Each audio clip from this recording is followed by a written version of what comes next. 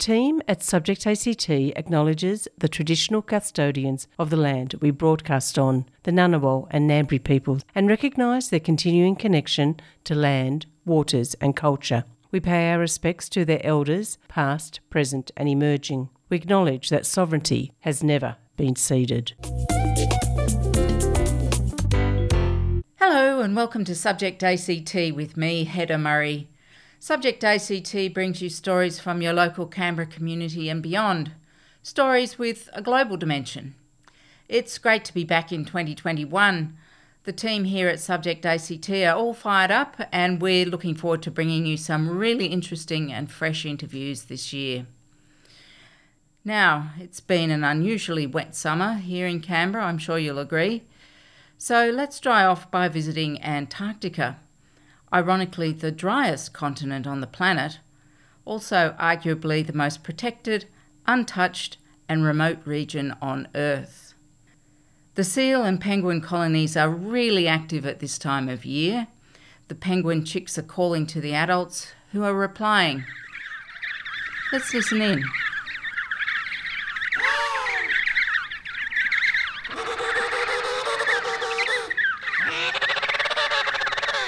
But perhaps this idyllic world is not as untouched as we think. Anna Kelly from the Institute for Marine and Antarctic Studies, University of Tasmania, joins me later in the program to discuss a disturbing world-first discovery she made last year. But before we meet Anna, let's talk with Chris Johnson from WWF Australia to find out just what is going on down there and how to get involved. Welcome, Chris. Hi, Hedda. How are you? I'm well. How are you? Good, thank you. Now, Chris, you've travelled to Antarctica, so you would have witnessed seal and penguin colonies firsthand? Yes, I have. I've luckily have been to Antarctica a few times, primarily to the Antarctic Peninsula. And what's your impression of them? Well, Antarctica, is an amazing place. Kind of to set the scene, a lot of people don't know how incredible it is. It's our southernmost continent, and it's actually the largest wilderness on Earth. It's about 1.5 times the size of Australia in size, and it's actually been established as a reserve for peace and science under the Antarctic Treaty. So it's this incredible place that belongs to all of us. But you have this incredible wealth of wildlife because the oceans are so rich with Antarctic krill. And so you find everything from penguins, seals, whales, seabirds, everywhere. It's a pretty incredible place to witness all the wildlife. I can imagine. And I imagine that many of us believe that Antarctica is relatively safe from the stresses and strains of the world beyond. Antarctica feels like it's far away, but we are having an impact on it, and in a number of different ways. Climate change especially is warming the Antarctic, especially West Antarctica. Temperatures have risen by 2.8 degrees centigrade in the last 50 years, which is about 5 times the global rate of warming. Wow. And also those temperatures are warming the oceans, which affect glaciers. So, for example, on the Antarctic Peninsula, about 90% of the glaciers have receded since the 1940s. And then you hear a lot about sea ice. Sea ice is really important for wildlife, particularly for Antarctic krill. It's critical habitat for krill. And in places like the Antarctic Peninsula, we're seeing 85 less days of sea ice per year, which is, long-term going to impact krill survival and their life cycles. So that's really the concern, is climate change is impacting Antarctica at quite a fast rate. Let's break that open a little more. Sure. What is science telling us about the impacts of climate change that are unique to Antarctica and the subantarctic region? Obviously, krill are a fairly critical part of that. Yeah, krill are what we call the key species of the marine food web. And you have a number of different, what are called krill predators, that come to feed on krill during the summer months. So you have whales migrating from Australia. Humpback whales, for example, travel far distances to the Antarctic continent to feed on krill. Baleen whales, such as Antarctic blue whales, fin whales, minke whales, are all in the region feeding on krill. A number of penguin species feed on krill, as well as seals and seabirds and fish. Mm-hmm. So it really, when you have climate impacting krill, that's a major concern for the entire Antarctic marine life. I asked Chris whether temperatures rising in East Antarctica matched that of the temperature rises in West Antarctica, and whether this was affecting krill populations in that region as well. Yes, they are, unfortunately. So we're seeing about 1.5 degrees Celsius increase in ocean temperature, which is actually causing krill to move further south. So krill are on the move, which is changing habitats in the area. But you also have a pressure with krill fishing. There's a commercial krill fishery that operates within the same area on the Antarctic Peninsula where there's major warming. And you definitely, it's a hot spot, we call it, of environmental change and human pressures. Yeah, but with loss of sea ice and ocean warming, this is impacting penguins. You mentioned penguins at the beginning. It's, climate models are predicting that diminishing sea ice will have an impact on species like emperor penguins. And that loss could be anywhere from 40 to 99% by the end of the century. So it's a quite wide margin. We just don't, we know there's going to be impact. We just don't know exactly what that will be. It's a major concern for it. Chris, how does what we do here in Australia, and in particular for our listeners here in Canberra, how does what we do here in Canberra impact upon what's happening in Antarctica, and why is it important? And by Canberra, I don't mean the federal politicians. I mean the people who live here 24/7 and get up in the morning and brush our teeth and think about what to wear and get on with the day. How do our decisions affect Antarctica? Well, our actions at home are definitely influencing the polar regions, the Arctic and the Antarctic. That's where we're seeing climate change really magnified at the moment. And so what we can do is take action at home. And we talk a lot about moving towards a zero-carbon future. That's really important because by reducing our greenhouse emissions, we can have an effect long-term. Not in the immediate term, but in the long term. So, at WWF Australia, we're calling for a renewables future in Australia, both on a local, state, and federal level, where Australia could become a leading exporter of renewable energy, reduce our carbon footprint, working together. And there's a lot of opportunities because of that. So I think that if, in terms of helping Antarctica, by helping ourselves moving towards a zero-carbon future, will help the incredible wildlife on the Antarctic. I believe the ACT has a target of reducing overall emissions by 50 to 60% below 1990 levels by 2025, so just in a few years, and achieving net zero emissions by 2045. That's right, it all helps. And even initiatives with electric cars, greater uptake of electric cars in Canberra are really important. So everything helps. But look, we can't feel too smug about what we do here in Canberra because there's a whole lot more that's needed, and Canberrans like to travel, and when restrictions are lifted, an increasing number of us will probably look to take a trip to Antarctica next summer.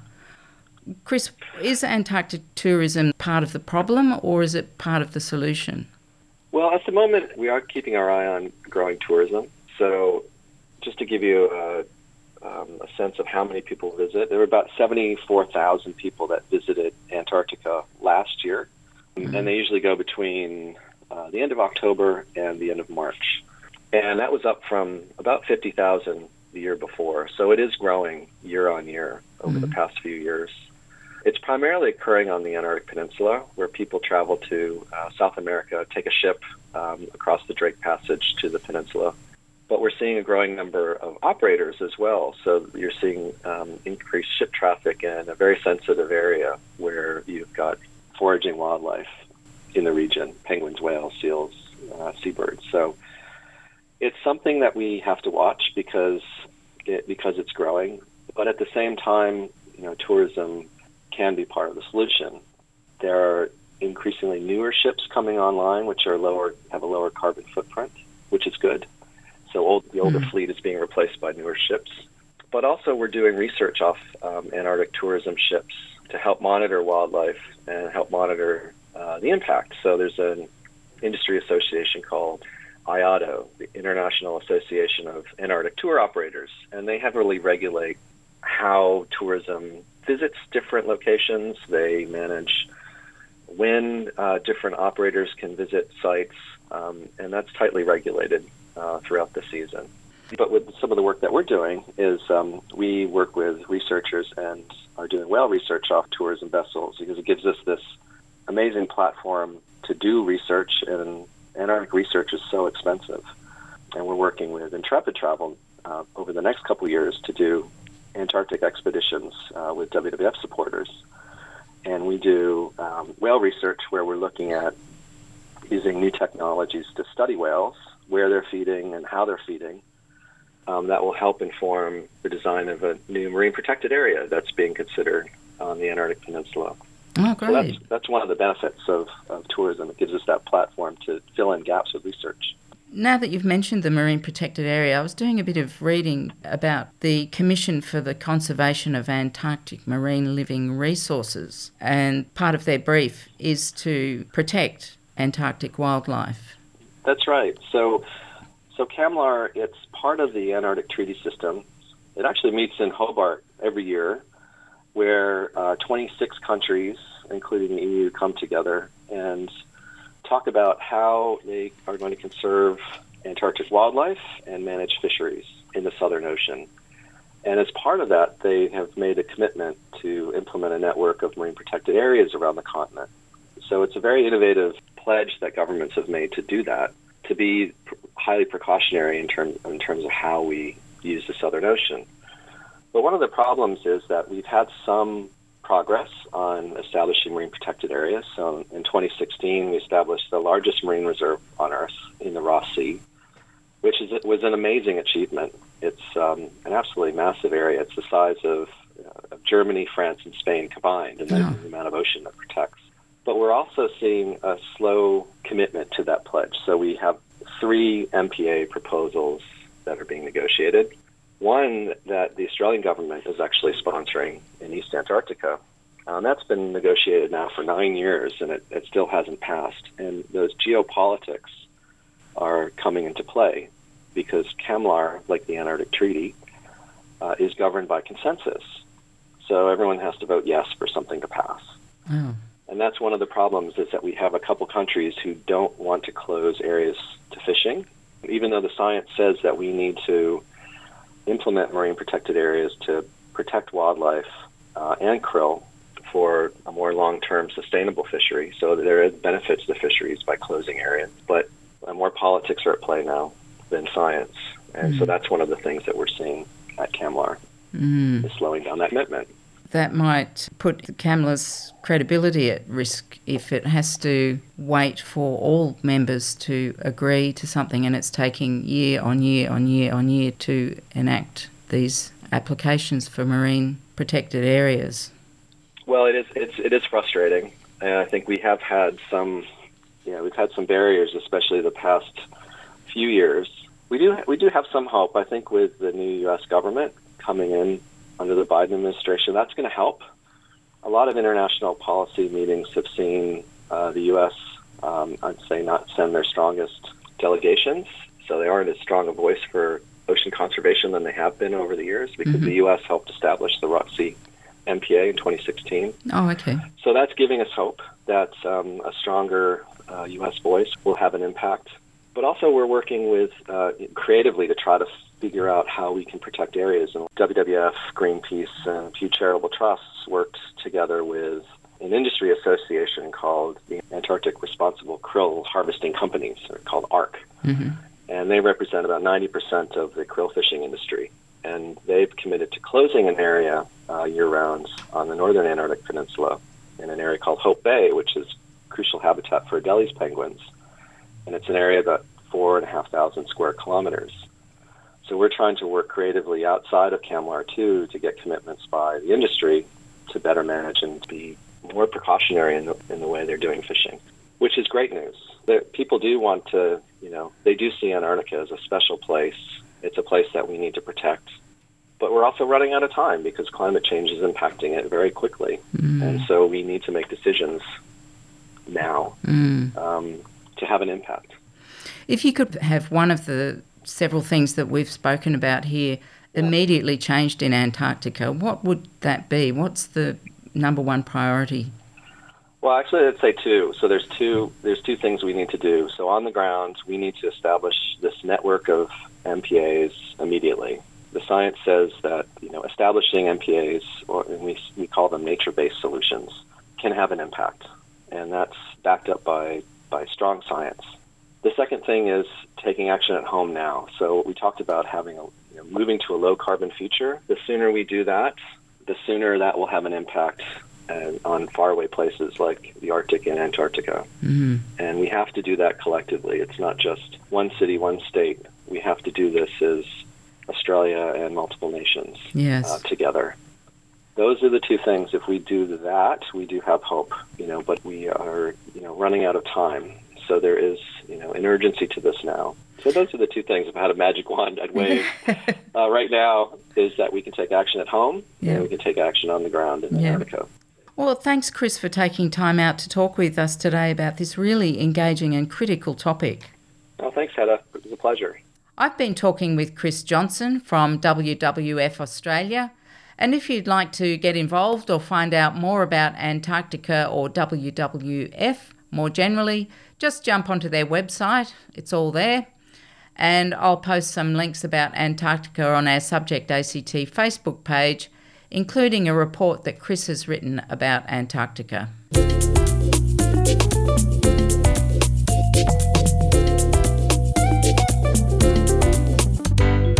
You're listening to 2XXFM, People Powered Radio. And the program is Subject ACT. I'm Hedda Murray. Tonight we're talking all things Antarctica. Let me introduce you now to Anna Kelly via Zoom from San Diego, USA.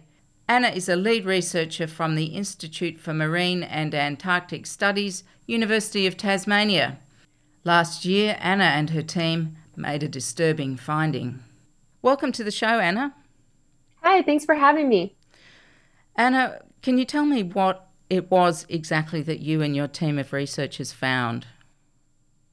Yep, so we, as far as we're aware, we have found the first confirmed case of microplastic particles in Antarctic sea ice. And when did you publish that article? Yeah, it was published in 2020. The initial research began in 2018 through 2019, and then it was published last year. And I think we're all familiar with what microplastics are, being those weeny plastic particles that are generally broken down from bigger pieces that get washed into drains and waterways and rivers and oceans. Is this what you expected to find in the ice core, or did it come out of left field? Yeah, so as far as we're aware, this is the first instance of microplastics being found in sea ice. And initially, when I was going through supervisor meetings with my team and kind of discussing the project and how to proceed and look for the plastics, we had to come up with a plan B for my degree just in case we didn't find any microplastics because we were so unsure what we would find. Unfortunately for the environment, but fortunately for me, we did find microplastics in the ice, and it was at quite a higher quantity than we had initially thought it would be. So, well, pollution is a massive problem, isn't it? And plastic now seems to be everywhere. This is pretty devastating news for Antarctica. Can you tell where these microplastics actually came from? Not at the moment. That's actually one of the next steps of our research. We don't want to speculate too much, but there are two main theories of where the plastic is originating from. The first would be local sources, which is what I'm more inclined to believe at the moment from what I've seen. And local sources would be tourism to the area, fishing vessels, any marine work with fishing nets and things like that, research stations, basically anything that's happening locally around the continent. The second would be kind of long distance transport. So plastics that are getting into our waterways from the inhabited continents and near the urban areas, and the currents are bringing it down to the Antarctic where it gets trapped. So those are the two theories for the moment. And I guess we should bear in mind that ice core was drilled way back in 2009, which is some 12 years ago now. Yes, I was actually in middle school when that core was drilled, so I can't even imagine how much worse it could possibly be now than it was then. I guess that microplastics are entering the food chain in Antarctica via the phytoplankton, which krill feed on, and other larger marine life. Yeah, that's definitely one of the big concerns for the local ecosystem. So krill, they're a keystone species in the Antarctic, and they do feed off of the microalgae and everything like that that comes out of the sea ice. So if there's plastics that are inadvertently falling out of the sea ice as well, it's very possible that they are consuming those plastics, and then whatever eats krill, whether that be, whales, penguins, seals, anything like that, they could be ingesting that plastic secondhand, and you have what's called bioaccumulation, where it works its way up the food chain and has negative impacts on reproduction and just overall digestive health of the animals in the area. Can we just go back a little bit to tourism? You mentioned Antarctic tourism. Is there much Antarctic tourism down that side of Antarctica? I always understood most of it happened from West Antarctica underneath South America. Correct. Yeah. So the Western Peninsula is where most of the tourism and honestly most of the research activity goes on. The peninsula over that way, that's where McMurdo Station is, the biggest Antarctic station. So it is interesting. Because we drilled a core on the East Coast, my next steps are going to be drilling them all around the continent and comparing the most heavily populated areas in the West to some lesser populated areas in the East, and see, is there a difference in the amount of plastic from one to the other? Because if there's a lot more plastic that you're finding on the western side of the continent, that would kind of lend itself to the idea that local activities are having a big impact. So do you know if there are any steps that have been taken to short-circuit the problem? Has this news, I imagine this news has got out far and wide. Do you know if anyone's taking any steps to short-circuit it? I'm not sure. I have seen some, not in Antarctica, but definitely there are people working on the microplastics problem of just trying to figure out ways to kind of sift it out of the ocean, which is a huge task. But I think on a more local level to the Antarctic, all the research stations now have wastewater treatment plants, which they didn't at the time that the ice core was drilled. So within the past decade, the different scientific organizations and countries have kind of gotten their act together with, we could be, negatively influencing the local environment just by trying to study it. So that's one thing. They've gotten some wastewater treatment. I think if there are local influences, one big one could be maritime activities and fishing vessels and things like that. And I can't speak to whether they are trying to mitigate their impacts very well or not. Sure. You mentioned that some of these microplastics could be actually coming from continents that are inhabited. That would mean us here in Australia. Are microplastics seriously reaching that far? Do you think that microplastics that we wash down the drain, for example here in Canberra, could reach the Southern Ocean and go down to Antarctica and start contributing to this problem?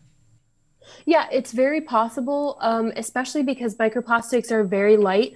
And unfortunately, the problem with plastics is they're very durable. They don't break down well, and plastics stick around for generations. So if plastics are being dumped into the ocean inadvertently, they have to go somewhere.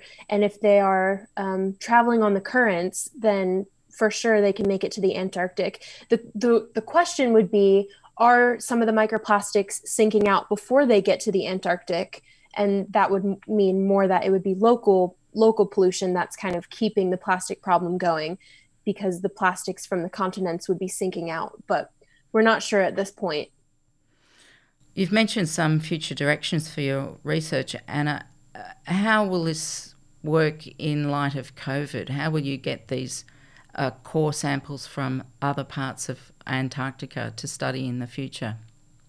Yeah, so I'm actually in California, and I'm working on my PhD, and my supervisory team, we're working in conjunction with the school out here, Scripps Institution of Oceanography, and they have agreed to get some cores for me. And I also have one supervisor who hopefully is still planning to go down over the summer and drill a few cores. So hopefully I'll be able to get some good ones. I actually had a thought before we spoke that this year could be a really interesting marker for what's going on with plastic pollution in the Antarctic for two reasons. One, because the amount of activity going on around the Antarctic is much lower this year than previous years because of the pandemic. So you don't have as many people at the research stations. Tourism is way down, I'm sure. If there's less activity overall around the continent, then if we drill cores and find that there's less plastic, for example, that would be a good indication it's local sources. However, I don't know about Australia, but in America right now, you're not being pushed to use your renewable resources. For example, you can't take your reusable coffee mug to the coffee shop and get a coffee. You can't take your reusable bags to the grocery store and get your groceries that way. So we're using a lot more plastic, and all of our meals are takeaway if we're going out to eat. So we're using more plastic on a day-to-day basis. So it could be that if we find more plastic, in future years in the Antarctic, that could have a big impact. So it could be a kind of interesting blip on our radar of 2020 is a little bit of a strange year. And we'll kind of have to look at society in accordance with what we find and see if we can come to any conclusions. Yeah. Well, thanks so much, Anna, for joining me on Subject ACT to talk about this really important issue. And congratulations on your research findings. Thank you so much for having me. Yeah, it really does help join the dots, and it works towards improving the health of Antarctica. And good luck with your future work in your PhD. Thank you. I've been talking with Anna Kelly, lead researcher from the Institute for Marine and Antarctic Studies, University of Tasmania. Let's give the last word to the penguins and seabirds of Antarctica.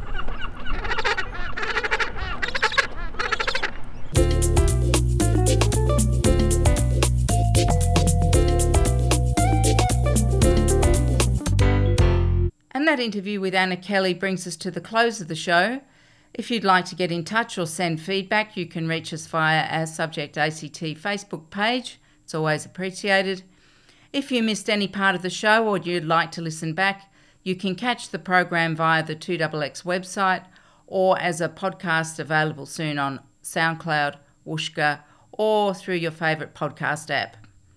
I'm Hedda Murray. You're listening to People Powered Radio, 2XX FM 98.3. It's been great having you along tonight. Bye now.